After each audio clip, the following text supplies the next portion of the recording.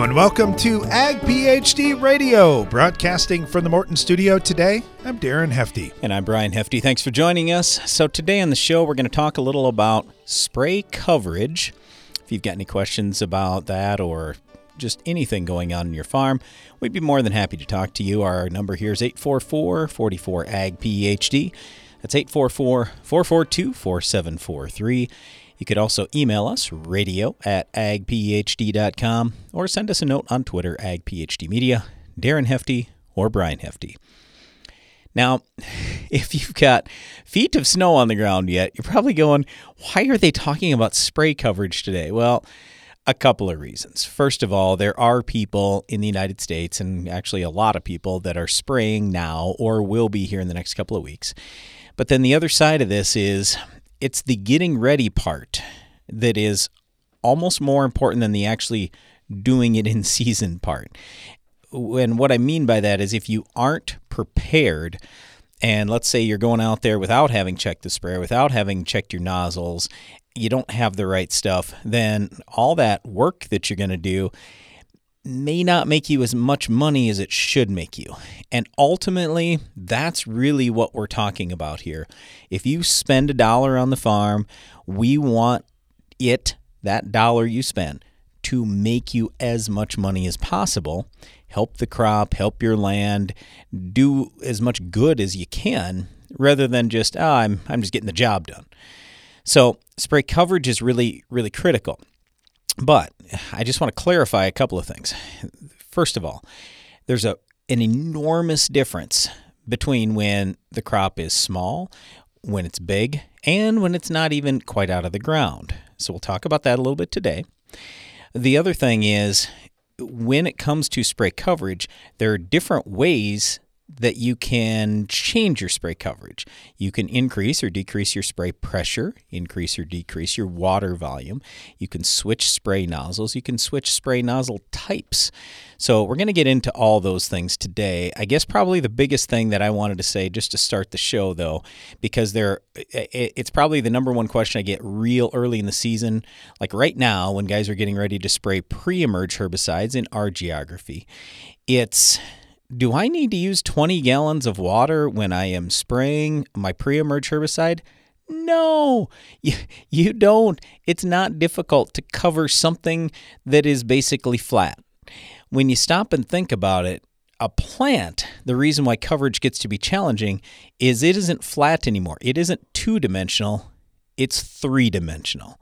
And now you got to try to get stuff around this plant, underneath the leaves, everything else. It's a real challenge, and more of a challenge the bigger that crop gets. But when you're spraying early and you're spraying bare ground, no, you do not need to use 20 gallons. A lot of times in our farm, we're using 7 gallons, 10 gallons, something like that. The only reason, like this year, we're going to be using 10 gallons instead of 7 is because it's all fertilizer as the carrier, as opposed to water. So I want to haul less water. When it comes to fertilizer, I just want to haul whatever I need to haul. But we're usually trying to minimize the water as much as we can, just so we save time, save money, but ultimately we still have to get great results. So again, we'll talk about spray coverage throughout the show today. Right now, let's get to the Ag PhD mailbag. It's now mailbag time with Brian and Darren. All right, get this one from JB down in southeast Nebraska. He said, all right, guys, I am tired of spending a lot of money on broadcast dry fertilizer when I might only need a little bit of liquid fertilizer right along the row from my seed firmer in a Y-shot. Will I be giving up yield if I do this on my corn acres along with anhydrous and then putting nothing on my soybeans? All depends on how much fertilizer is in your soil. So if it's super loaded up, then you're probably going to be fine for quite a while. Well, Darren's going crazy on his microphone over there. But anyway, I'll just tell you a very quick story. Before that might have been my jaw dropping, Brian. What? Yeah. You can't go with no fertilizer and be fine. Sure, you can. Let's say you're raising. Say you're raising high yielding soybeans. I mean, you have to think about this, JB. I'm going to do nothing on my soybeans. I'm not going to put as much fertilizer out as my corn's going to remove, and then I'm going to do nothing on my soybeans. You're going to go backwards over time. Well, wait, no, you're not necessarily going to go backwards on yield, because if you have enough enough fertility there for a little years. while. For a little while. Well, I don't know. That's my point. Who's got enough fertility to do that for years and years and I've years? seen some. I have seen some. If you put manure on for the last 50 years. Yes, and you have your ground ridiculously loaded up. Then you can get by with that for a while probably. And that's where we're going with this. That is one thing. But if you have, let's call it, moderate levels of fertility today, or even what most labs and agronomists would call a high for fertility, you can't make it more than a year or two, and your fertility levels are now down to the point where it's impacting your yield. But send us your soil tests, and then we can take a look at it. The story I was going to tell real quick is our dad did exactly this before he retired. Well, 1 year, sure, profitability was great and everything was fine. After that, it all went to heck. Basically, grain quality worse, standability worse, yield down. I mean, and then all of a sudden it's like, well, why isn't stuff good? What do you mean, why isn't stuff good? Because he didn't fertilize, Dad.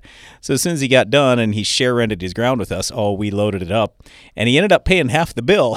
So I waited strategically, by the way, until he was going to go south for a little while in the winter. And I sent him the bill when he was on that vacation. So he was 2,000 miles away from me when he got the bill. He wasn't very happy, and he chewed me out for literally like 8 months straight until harvest. But at harvest, what happened? Well, of course, we had way better yields, way better grain quality. Everything was better. Darren, you got one more quick one for us before our break? From Colleen asking, when you talk about this 50-degree soil temperature that everybody seems to be concerned about, when do you look at that? At the warmest time of the day, overnight? That's the problem. A lot of times in bare soil, you're going to have a 5 to 10 degree variance in the same day. And I've never seen anybody say the average, the high, the low, what are you looking for? So honestly, we're probably looking at what was that average. And if you're planting based on soil temp, you need to do some more things. Where I'm going with this is if you want to plant in colder soils, you need a high cold germination score and you need fantastic seed treatment. You might even need a few other things, a little more insecticide, fungicide, that kind of thing to help your seeds survive that cold weather. Stay tuned. We'll be right back talking spray coverage. 2x2x2 systems have never been more popular. 360 has them in stock and ready to ship. 360 Bandit puts bands of liquid nitrogen in the sweet spot for early root interception and uptake. Both sides of the row, 3 inches from the seed, and just 3/4 of an inch below the soil surface. Your planter can do more with 360 Bandit. In stock and ready to ship.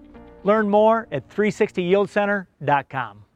Get what you spray for. Results. Get the lasting control more corn growers trust with Anthem Max herbicide from FMC. Apply pre-plant, pre-emergence, or early post-emergence to control tough broadleaf weeds and grasses before they cost you. For superior control with a low use rate and long residual, make the easy, high-performing choice. Visit anthemmax.ag.fmc.com to get results. Always read and follow all label directions. There's an innovative new soybean herbicide on the market that's helping close the door on weed resistance and open new doors to productivity.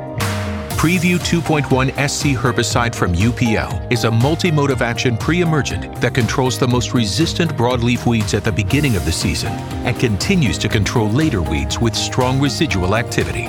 Ask your retailer about Preview 2.1 herbicide from UPL and always read and follow label directions. Get more durability for less downtime with Soil Warrior Strip Tillage from Environmental Tillage Systems. Improve fertilizer efficiency and reduce passes and fuel usage. Now that's ROI. Learn more about ETS at soilwarrior.com. Get your planter ready for spring with Germinator closing wheels from Farm Shop MFG. And now when you buy 12 rows or more, get free shipping or 20% off an end zone bin system. Offer good while supplies last. So order yours today at farmshopmfg.com.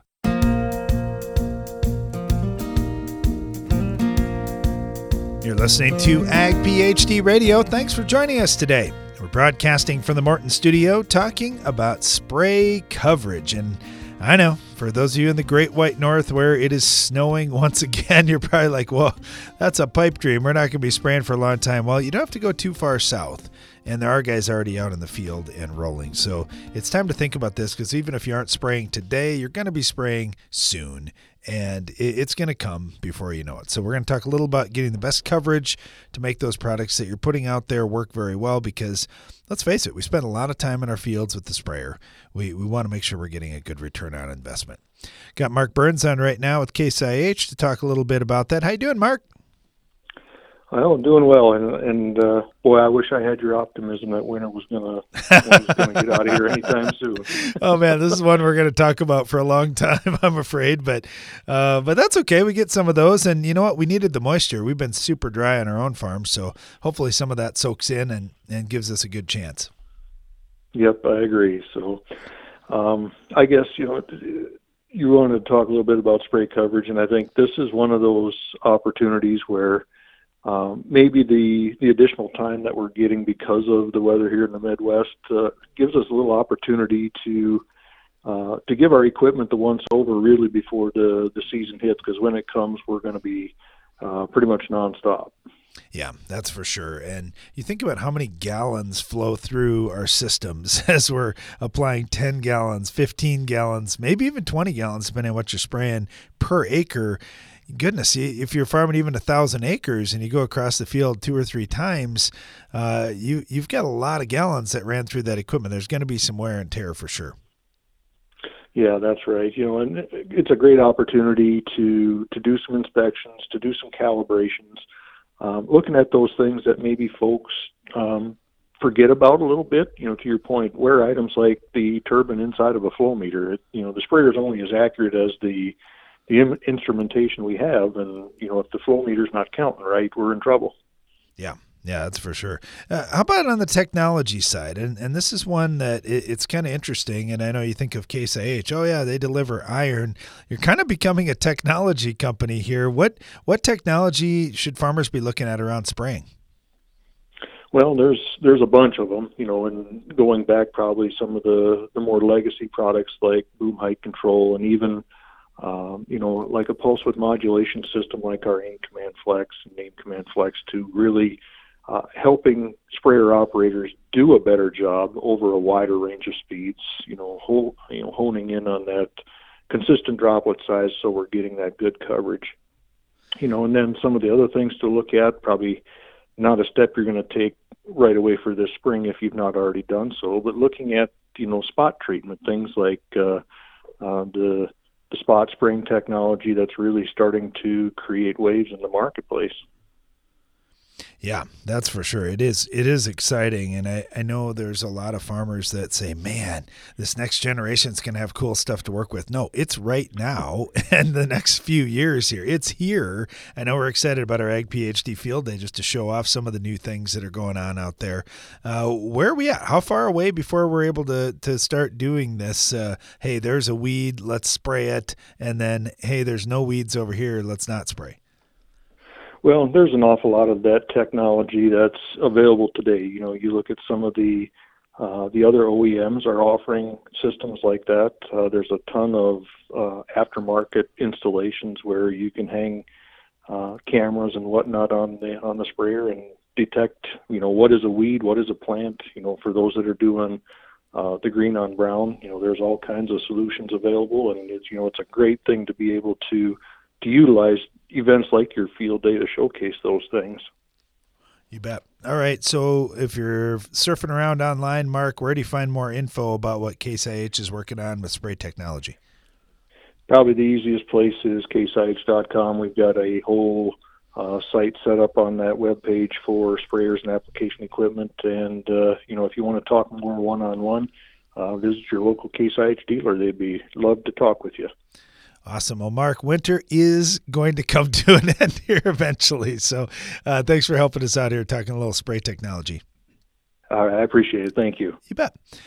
Speaking of technology, we've got Jim Reese with us right now at Precision Labs. Jim, you guys are busy, hard at work. What's coming out this spring, and what do guys need to be aware of when they think about trying to get the best coverage out of everything they're spraying? Wow, what a loaded question. Not sure where to jump in there, so I'll just jump in the middle and try to swim to one side. I think it's always right. What's the best or the probably what's the most efficient droplet spectrum size-wise, right? So 160 to 840 microns is really a kind of the sweet spot of where droplets don't move off target on, smaller than 160, and if they're not too much bigger than 840, then they're going to do a pretty decent job of sticking, and you're going to have enough drops for good coverage, right? So I think that's something to keep in mind, and quite truthfully, all the nozzles that you generally spray dicamba with are great for dicamba, but probably aren't good for many other things, even including 2,4-D. That's a good point, because we kind of switched nozzles when we started spraying a lot of Roundup, and then of course now with the dicamba and the 2,4-D type products taking such a key role for farmers, we've got even bigger droplets. And man, if you're spraying bigger droplets, getting that spray pattern to be right is a challenge, and then also what we're going to mix in there. And there are a number of things that with the dicamba or with the 2,4-D that we can put in to help that product work the best possible. Do those things really make a difference? I know you get to work in this area a lot, Jim. Yeah, actually they make a huge difference. In fact, CPDA, Council of Producers and Distributors of Agri-Technologies, has just launched an application enhancement certification program, which is pretty unique in that we focused on the droplets in the right size, so to speak. That's that 160 to 840 micron size, and really view those as those would be the droplets that would be on target, right? And there's a lot of data that shows that different adjuvants can have up to a 30% improvement in the amount of spray that you're putting on target. So if you think about that, if it's 25, even 30%, and you're making a $30 application, just the adjuvant alone could influence it, by, $10 an acre. An easy number is, what if it's just $5 an acre? $5 more product going on per acre versus either drifting off or just being too big to be effective can make a big difference in weed control and really help you get the money out of your application. I hear so much talk about resistance management, and rightly so, but to me, some of it is just, are we getting enough product actually on these plants? When you see 3 great big droplets land on a whole plant, I don't have great hopes that we're going to have awesome control, but if I can do a better job getting more product to stick on the plant, in general, we do control those weeds pretty well. Yeah, you really have to wonder how many of our resistance problems started with just poor application technique, right? Not the right adjuvant, or no adjuvant, or not the right adjuvant, poor application technique, really big fat droplets, and not very many of them. And it just doesn't seem like it takes long to start to select weed species that are going to be resistant. Hey, a couple of things here since I got you on, Jim, and we got about a minute left. Brian and I always talk about this a lot. There's a few things that every grower needs to have on hand, and we often forget them. Compatibility agent and tank cleaner are among those products that if you don't have those, you can find yourself in a bad situation real quick on the farm. Boy, that's true, too. And actually, just doing a compatibility test, right? You don't need a compatibility agent every time, but boy, when you do. And it's best to figure it out before you have a problem than after, because most compatibility agents, they're great preventative measures, but chances are they may not always be able to fix a problem that you've already started, right? So once you make cottage cheese in the tank, it's going to be hard to reverse that. So just doing a quick compatibility test and following the right mixing sequence goes a long ways. And then, of course, I can almost guarantee you, anytime you're mixing ammonium thiosulfate with anything, you're going to need a compatibility. Oh, man. As soon as you say ATS, that's it's tough to have that work well. We're speaking with Jim Reese here with Precision Labs. Jim, we got to run, but love to talk to you again down the road soon. I look forward to it. Thanks, guys. You bet. We're talking about spray coverage on today's Ag PhD radio program. Stay tuned. My mom's got a new Case IH tractor, and it can do it all. Bale hay all day. See in the dark with its powerful LED lights. Hook up all the implements. Shift like a race car. Steer with ease. And it can also cool my juice box. Yeah, her Case IH tractor can do everything she needs it to. Looking for a tractor that can do it all? Check out caseih.com. Control the toughest weeds with overlapping residuals. Lock in the longest-lasting control for your soybean fields. A pre-emergence application of an Authority brand herbicide plus a post-application of Anthem Max herbicide establishes the overlapping residual control key to safeguarding your soybean seasons. This pairing is a heavy-duty, economical strategy against Palmer Amaranth, water hemp, kochia, and more. Visit your FMC retailer or lockin.ag.fmc.com today. Always read and follow all label directions. When we told growers that New Bear Premium Trivolt herbicide for corn delivers visibly clean fields for up to 8 weeks, they were a bit skeptical. We'll see how it works. So we decided to prove it. We set up cameras in multiple cornfields, treated them with Trivolt, and filmed for 24 hours a day. For 8 weeks, we saw a variety of weather conditions, and Trivolt worked. See for yourself at TrivoltInAction.com. Trivolt is a restricted-use pesticide. Consult your state pesticide regulator for specific restrictions. Read and follow pesticide label directions. You won't want to miss this year's Ag PhD Field Day with guided tours of our extensive research plots, world premieres of the latest ag technologies, the highest yielding farmers on the planet, and more equipment running than ever before. The Ag PhD Field Day just keeps getting bigger and better. We'll also have great family entertainment, including a kids area, music, fantastic guest speakers, and food and drink available all throughout the day. But the best part is everything's free. Go to agphd.com to learn more for the Ag PhD Field Day, Thursday, July 27th. The weeds are coming! The weeds are coming! Hey, Paul Revere! This whole midnight ride thing is getting really... But the HPPD-resistant weeds are coming. We've got Verdict herbicide. Verdict herbicide? Yeah, it's a non-HPPD corn pre-herbicide from BASF. Oh, well then, get some sleep. Yeah, will do. The weeds are coming! Switch to Verdict herbicide! Always read and follow label directions!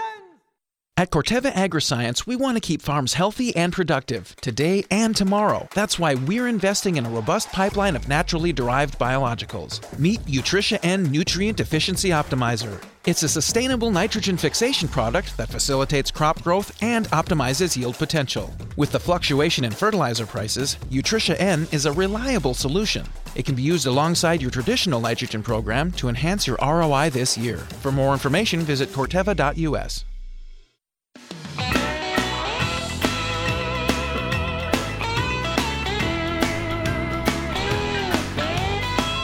Spray coverage is our topic today on Ag PhD Radio. We welcome your calls and questions at 844-44-AG-PhD or your emails, radio@agphd.com. We also welcome our friend Nick Flights from Pentair to talk a little about spray coverage. How you doing, Nick? I'm doing great today. Thanks for having me on. Well, we got a lot of different products that farmers are putting out there in their fields, whether it be pre-emerge or post. Right now, we're getting a lot of questions about the pre-emerge products, Nick. And when we talk about this, there's a lot of debate in the industry. Do you need a lot of volume when you're putting out these pre's, or do you just need great coverage? So I think the answer really depends, and I think it depends on a couple things. For a lot of these products, I think about soil moisture for activation.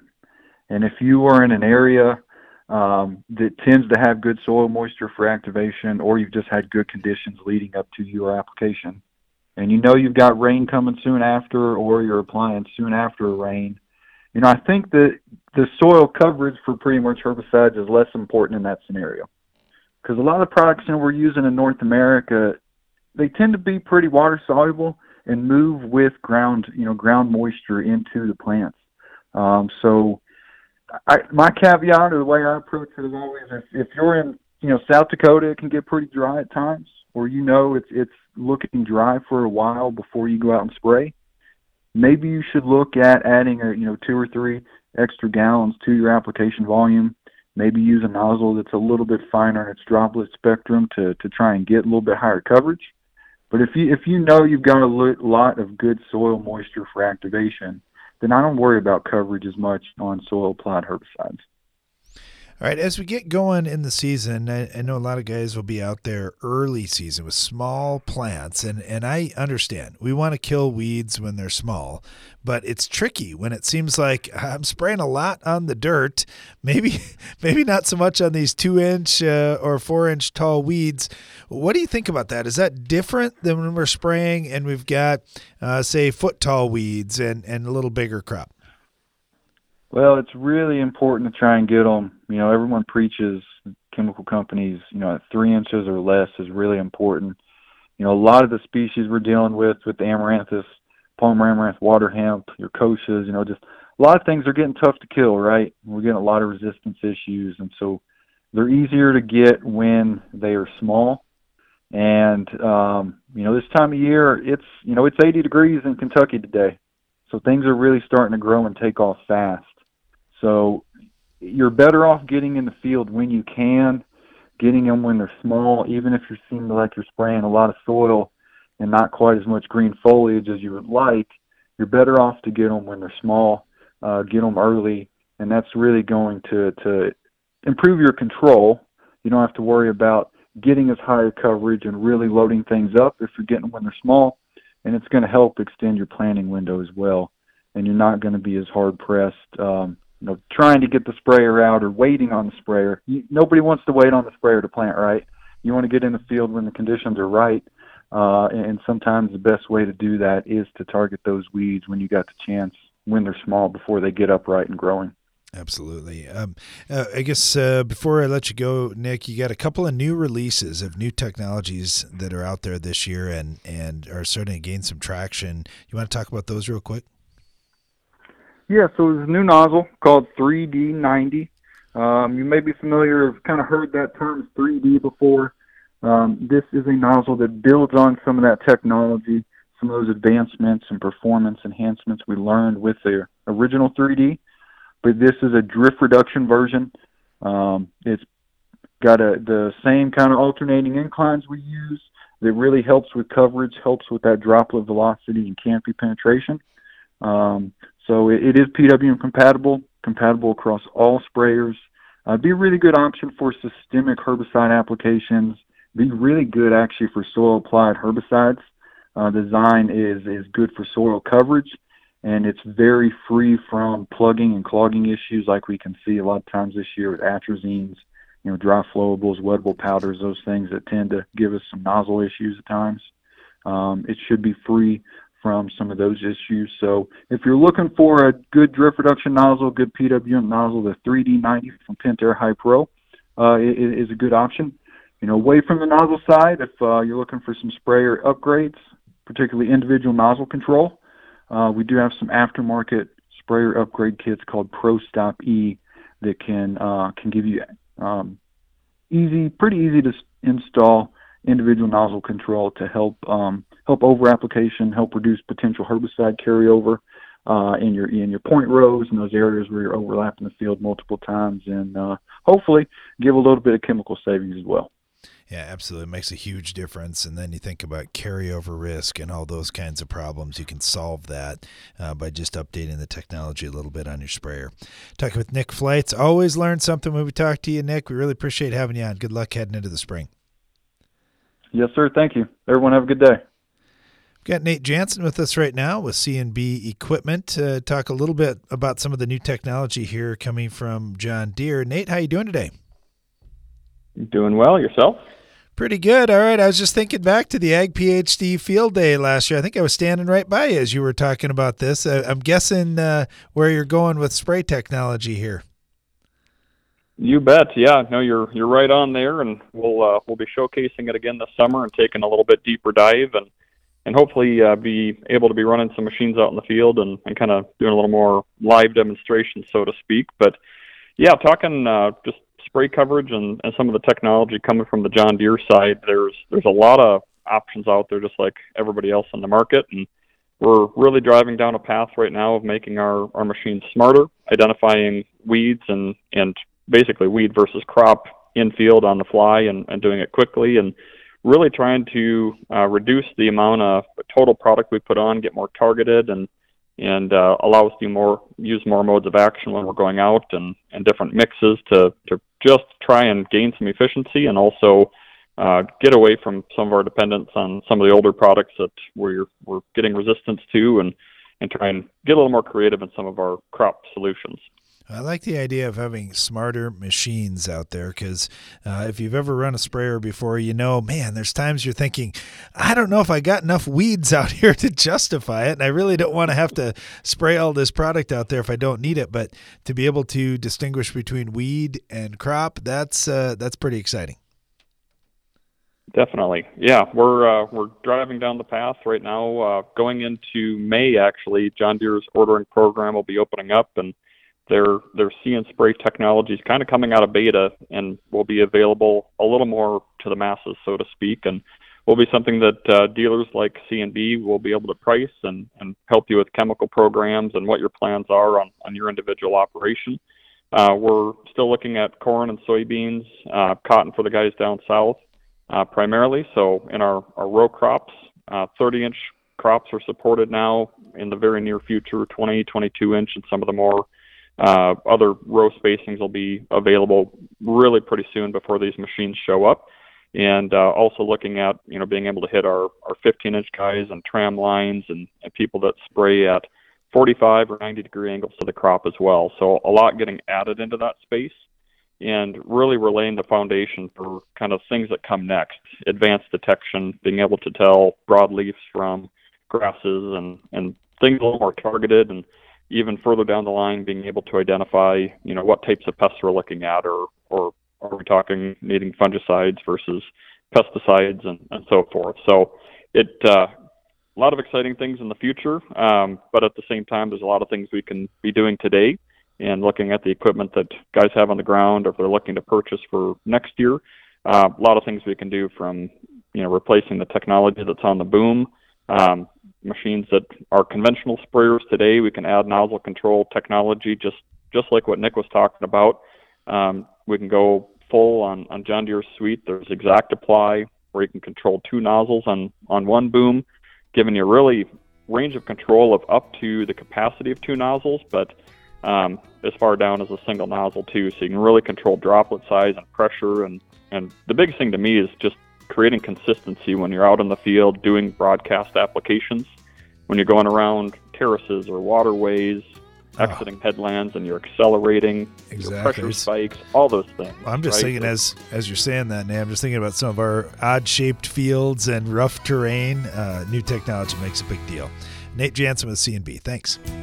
Did you know soybean diseases like white mold and sudden death syndrome can survive in your soil even after rotating crops? Prevention of these diseases is a constant battle, and yield loss from an infection can be devastating. The right management plan makes all the difference. Keep your beans safe with Heads Up seed treatment. Heads Up guards your seed from both white mold and SDS. Stay protected and profitable by asking your seed dealer for Heads Up. Learn more at headsupst.com.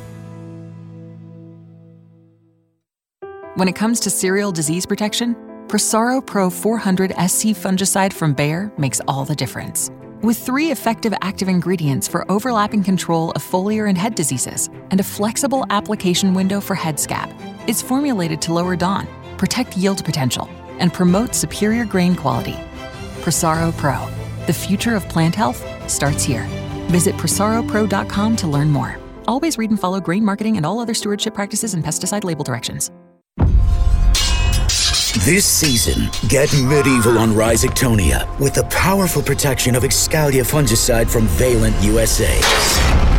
Here to shield your sugar beets from the treachery of Rhizoctonia, Excalia delivers excellent staying power, keeping your sugar beets from being conquered. Stay one step ahead of Rhizoctonia with the powerful protection of Excalia. Ask your retailer or visit valent.com/Excalia to learn more. Always read and follow label instructions.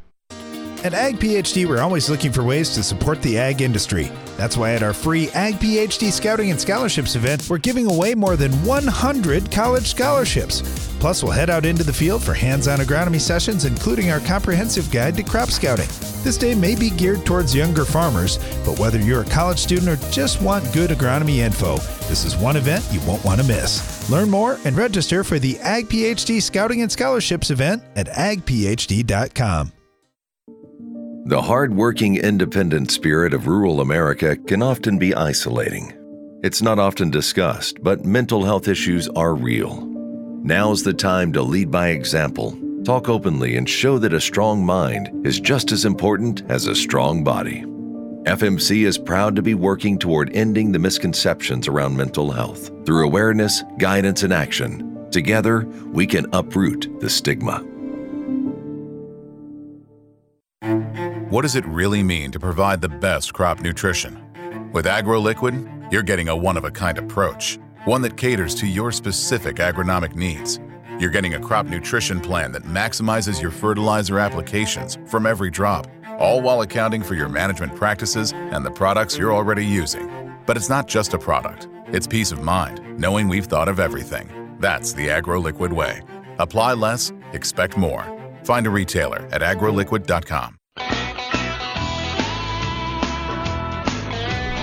Welcome back to Ag PhD Radio. Brian Hefty here along with my brother Darren. We're live in the Morton studio. Today we're talking spray coverage. So just a couple things that we have really seen be effective on our own farm that I just wanted to share with you. I talked a little bit earlier about the difference between a small crop and a big crop. When the crop is really small, you want to make sure you have fantastic coverage, but it's different than when it's bigger, because think about it for just a second. Let's say you got a half-inch tall weed.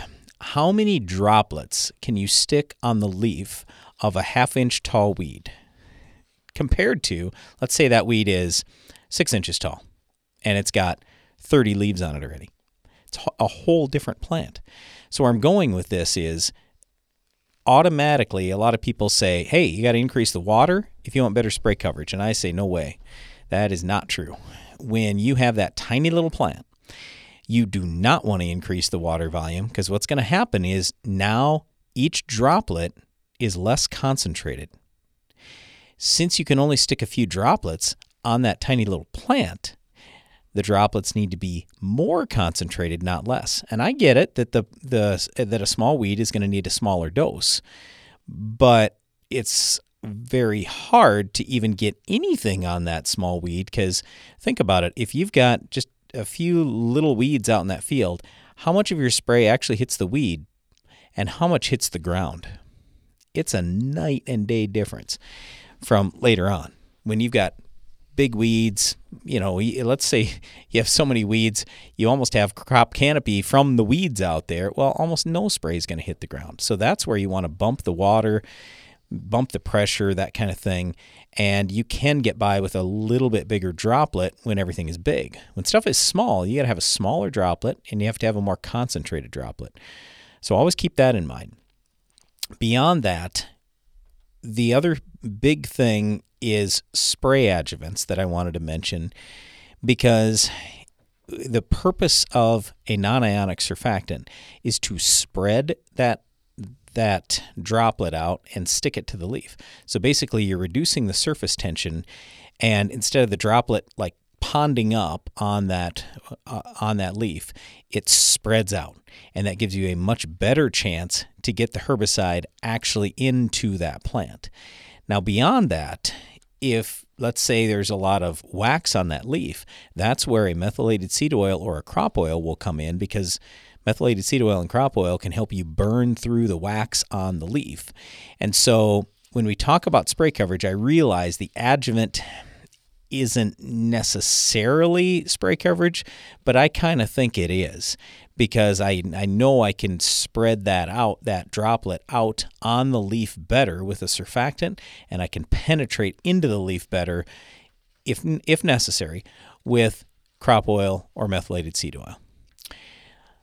Beyond that, I guess I would just say when you are out spraying, please always think about what's the worst, or I should say the weediest field versus what's the cleanest field. And the reason why I want you to be thinking about that is if you've got 1 million weeds versus if you have 10,000 weeds, that's a whole different deal. When you've got 1 million weeds out there, you need every possible advantage because there is going to be a difference between 99% control and 99.9% control, or 95% control and 98% control. You're going to really notice it, and it may even impact your yields because you're going to leave so many weeds out there. So what we've always told people is, I want you to think about your weediest field, and you need to spray your weediest field on the best possible weather day when the weather's been good before and it's going to be good after, so the weeds are very actively growing. They can move the herbicide in and everything else. You want to spray that field the most timely. And you might say, well, I can spray all my fields timely. Can you? Can you really? We can't. I mean, granted, if you're farming one field, then maybe you can. But it's always a challenge, it seems like, to spray everything timely. So I just want you to scout your fields every year. And when you're going to spray post-emerge, you pick that perfect day. You make sure that the weediest field gets the most timely spray coverage, and you kind of work your way down from there. That usually will make you the most money. Anyway, spray coverage is a really big deal because we want you to get the most effectiveness out of the product you're using. And it's not just herbicides. With fungicides, for example, they move only in the xylem of the plant. So if you don't have great spray coverage on, let's say, the lower leaves of the plant, or even the lower halves of leaves, you won't have disease protection there. And if you're going to spend money, let's say it's $10 or $15 or $20 an acre, wouldn't you like to protect all the leaves or most of the leaves rather than just some of them? I sure would. That's what's going to help you make the most money and help your crop do the best. So spray coverage isn't just about herbicides. It's about fungicides. Sometimes it can be about insecticides. Usually that's not as big a deal because bugs can move, generally speaking, whereas the disease isn't just going to leap from leaf to leaf or move up and down the plant. It will. It's kind of there. So anyway, I think that's about all I got, Darren, on spray coverage. Is there anything else you wanted to hit? Otherwise, we can get back to the mailbag. Let's dive into the Ag PhD mailbag again. I get 4 soil tests here, and I think we get time to do that before the break. So let's do this one first. Okay, so this comes in from MJ. My dad and I recently purchased my grandfather's farm, southeast Indiana. And he said, we've done the manual labor out there for years, but now that we've got soil tests, we can see we got some fertility issues we got to work on. And we plan to build things up over 4 years in our rotation. We're going to definitely need some P&K and other things. Wondering if you think shooting for 165 bushel corn is logical. And then you've talked before about microbials and biologicals to help benefit poor soils. Just kind of curious, how do you go about picking products, finding reputable companies, those kinds of things? Just for a reference, many of these fields have had cattle manure and straw bedding applied when able for years. Okay, here's the challenge. You got 6 to 9 CEC, so that's a light soil. It's mostly sand. Yeah, now, pH is pretty good, 6.2 to 7. Yeah, but I mean, there aren't many nutrients out there, so that's my real concern. There's very little phosphorus, not much potassium. I mean, there's some sulfur and things like that, but I mean, you just need a general increase of overall nutrients, P and K, a little more sulfur, some boron, zinc, and keep in mind, like nitrogen, sulfur, and boron are going to be leachable in that light of soil. So it is probably going to take multiple applications per year. So is it possible that you can get what you're talking for a yield goal? Yeah, that's very realistic. But when you have sand and you don't have irrigation, you have to have constant moisture. So as long as you get that, it's fine. And where you live, you get way more moisture than we do. So if you don't have a blazing hot year and you get decent rain, absolutely. And here's the other thing. When you have let's say, either lighter soil or when you have not much rainfall, then soil fertility becomes tremendously important because your crop's going to use less water when it is well fed. If your crop starts to run short on any one nutrient, what it's going to do is it's going to start pulling more water in, because that's how nutrients get into the plant, is with water. So you don't want to make your crop a water waster in that type of soil. Now, in terms of the biologicals, I would say, yeah, there are some things that could probably help you. And how do we do it? We honestly try a lot of things and we fail most of the time. And then we stumble upon some things that work great. And then the more that we learn, the more that we say, okay, well, this type of thing doesn't work for us and that type of thing does in this situation versus that situation, whatever. So it's a lot of work. I would just say Heat Shield is one product that I immediately am going to think about when we're talking about potential drought, sand, that kind of thing, because it's fungal endophytes that live in the plant and help it do well even in stress conditions. But there are a lot of biologicals out there. I talked to some local people, see what they've had for success in your area, try a few things, and go from there. Thanks for the question. Good luck on that new ground. And we'll be right back taking more of your questions after this. Your crop deserves the best, not just a contender. Choose a Champ brand fungicide from New Farm for proven performance in the formula you prefer. Champ Formula 2 Flowable offers exceptional mixing and stability in a liquid copper. Champ Ion comes supercharged for superior coverage in a dry formulation. Any way you turn, New Farm has the copper solution you can win with. Put a Champ in your corner at newfarm.com/USCrop. Win the war against weeds in your soybean fields with Fierce herbicides from Valent USA. With 3 different formulations and multiple modes of action, you're sure to find the right Fierce product to protect your operation from tough weeds like Palmer amaranth and water hemp. Give your soybeans a strong, clean start with up to 8 weeks of residual control with the powerful pre-emergence protection of Fierce herbicide. Ask your local retailer or visit valent.com/fierce to find the right Fierce formulation for you. Always read and follow label instructions. When it comes to cereal disease protection, Prosaro Pro 400 SC fungicide from Bayer makes all the difference. With 3 effective active ingredients for overlapping control of foliar and head diseases and a flexible application window for head scab, it's formulated to lower DON, protect yield potential, and promote superior grain quality. Prosaro Pro, the future of plant health, starts here. Visit prosaropro.com to learn more. Always read and follow grain marketing and all other stewardship practices and pesticide label directions.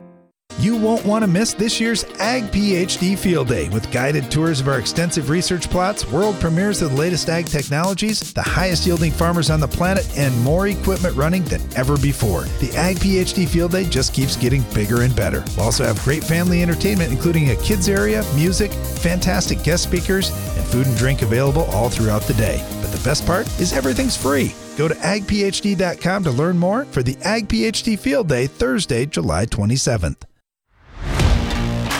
The value of your farm building is in its ability to protect what's stored inside. From the smallest fastener to the trusses overhead, Morton leaves absolutely no detail to chance. It's how we ensure that your building stands the test of time.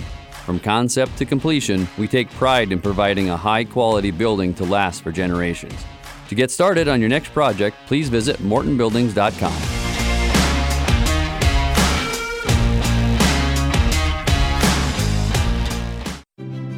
It takes balance to be successful in farming, because what you get out of it depends on what you put in, and Corteva Agriscience gets that.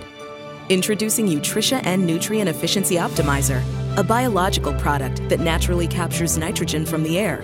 It's a sustainable way to add balance to your traditional nitrogen methods and maximize your yield potential.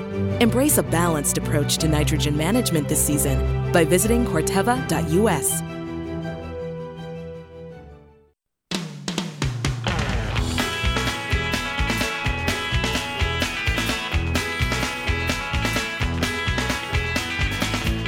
Back. You're listening to Ag PhD Radio, right in the middle of the Ag PhD mailbag time, taking your calls and agronomic questions at 844-44-AG-PhD. You can also email us, radio@agphd.com. Got this question from Ben, and he wants to talk about smut grass in a Bermuda grass hayfield. He said, guys, I know Velpar L is the only treatment that's labeled probably to control smut grass, but in the liquid form, I'm wondering how much to apply. Here's my situation. I've got a 40-gallon tank sprayer with a handheld wand, and I'm going to spray only the affected areas. Fortunately, smut grass has not yet taken over the entire field, but it is quite dense in certain spots. So if I'm using that technique of spot spraying, how long should I wait before cutting the hay and baling it? And also just wonder what you think about Velpar and how good a job you think I'll do. Okay, so here in the northern U.S., when people are usually talking to me about Velpar, it has to do with alfalfa, and they're trying to get some broadleaf control, and I usually go, ooh, Velpar is pretty hard on the alfalfa, even though you're going to spray it when it's dormant and everything else. I'm not a big fan. Now, in this particular situation, I get it. Yes, it does have at least a suppression label on smut grass. You might get control. Smut grass, by the way, just as a side note here, is called smut grass because the seeds often get ergot, turn black, and look like smut. So anyway, yeah, it's not the best weed that you can have out there. Anyway, the labeled rate for Velpar L is 2.75 pints up to 4.5 pints per acre in your situation. The lower rate, 2.75 pints, is for light soil, and the 4.5 pint rate is for heavy soil. I mean, you asked about grazing and haying, that kind of thing. Well, there is no restriction unless you're spraying multiple times. If you're spraying multiple times, then you can just look at the label. There are a couple different levels, but basically if you go over 4.5 pints per acre, you can't cut it at all for feed, and you can't graze it until at least 60 days later, and even longer if you use a really high rate, or in total during the course of the growing season. So that's what I would tell you about Velpar. If you're going to spray anything with a backpack sprayer, please be careful. Use personal protective equipment. And I'm sure going to ask, well, how much do I put per gallon of water and that kind of thing? I can't tell you that because I don't know how fast you're going to walk. So it's always going to be a little bit of trial and error. If you want, you could just put, let's say, 1 gallon of water, walk, and basically measure it out. Okay, how many square feet did I get? And then that would tell you how much you're doing per gallon of water. And then you just kind of go from there. So that's what I'd do. All right. Thanks for the question. This one comes from Matt, and he said, guys, I was reading Neil Kinsey's Hands-on Agronomy book, and he talks about in lighter soils a goal of 60% calcium to 20% magnesium, and I realize that's rough and not hard and fast, but I want to try and bring my calcium and magnesium into more balance. So here's some stats on my soils. I've got a pH just below 7. I got low CECs, low cation exchange capacity, so lighter soil 7 to 8. And my calcium right now is at 61% and magnesium at 28%. So I'm thinking about adding gypsum to increase calcium, but also to maybe bring down some magnesium. And I understand that sulfur can attach to excess cations that are in the soil. How do I know that I won't be removing potassium and that I will be removing the magnesium? We're getting decent corn yields, 215 to 245. Just wondering what you think, or if there's a different way that I should try to build calcium here in Indiana. Okay, couple of things. Will gypsum work in your situation? Sure, that's no problem. I would just say, though, your nutrient levels are good. They're not amazing.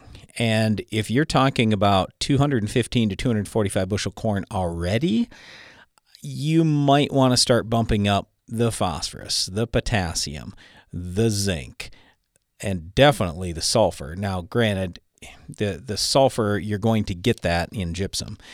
Even copper, you're at 2.2 parts per million. Certainly not bad.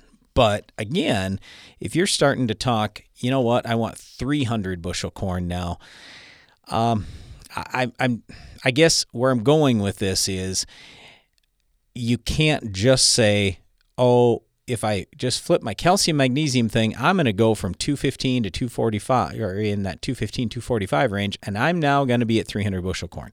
Could it be a step? Sure. It will probably help you. You got a couple different ways to look at this. One, you could try to flush more magnesium out with just straight sulfur. Or two, you could do the gypsum like you're talking about and bump calcium, have the sulfur that hopefully will flush the magnesium out. You're going to change that calcium-magnesium ratio one way or the other. And I don't think it's a bad investment here as long as you're not spending crazy money. The other thing, Darren, I was thinking about a product we're going to use on our farm this year, Extricate. And there are a lot of high calcium soils, high magnesium soils where we've seen that particular product work well. And I don't even remember what's Extricate again. What is it exactly? Oh, it's organic acids. Yeah. Yep. So anyway, all I know is we'd done some testing on this product and we'd seen some results, but I couldn't even remember. We test so many different things. It's hard for me to remember what exactly was in that again, But I just say, yeah, you're certainly on the right path here. I'm glad to hear that you are getting the good yields that you are, and hopefully things will continue to improve for you over time.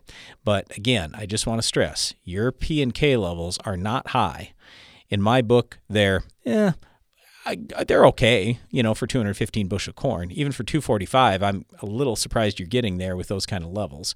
So keep pushing the P&K, zinc, a little more copper, definitely sulfur, stuff like that. Just you keep pushing the fertility a little bit more, and I think that's going to make a difference for you as well. All right, thanks for the question. I get this one that came in from Trent. He said, guys, we farm right along the Minnesota-South Dakota border. We've got heavier soils for the most part, but we do have some lighter soils as well. My questions are around strip till. Can strip till be done in the spring with a shank machine, or do you have to go to the coulters? We would prefer, of course, to do fall strip till, but the weather doesn't always cooperate. So that's the first question. Got a couple more for you, too. The odds that you're going to make a shank machine work in the spring in your geography are slim. I'd say once every 3 to 5 years, you'd be fine. The rest of the time, you got to go coulters. So you can run a little more shallow with the coulters, and you're not gonna smear things as much, create the compaction. I mean, it's just when you stop and think about it, like on our farm, we're trying to strip till 8 to 10 inches deep with a shank. Well, by the time that ground is fit 8 to 10 inches deep, I should have been planting a week or two before that. So it just doesn't work. All right, next question. He said, what about corn-on-corn situations? We've got variable soils, like I say. Just curious, I know you guys talk about a chopping corn head, so I'm curious, is that essential to doing this?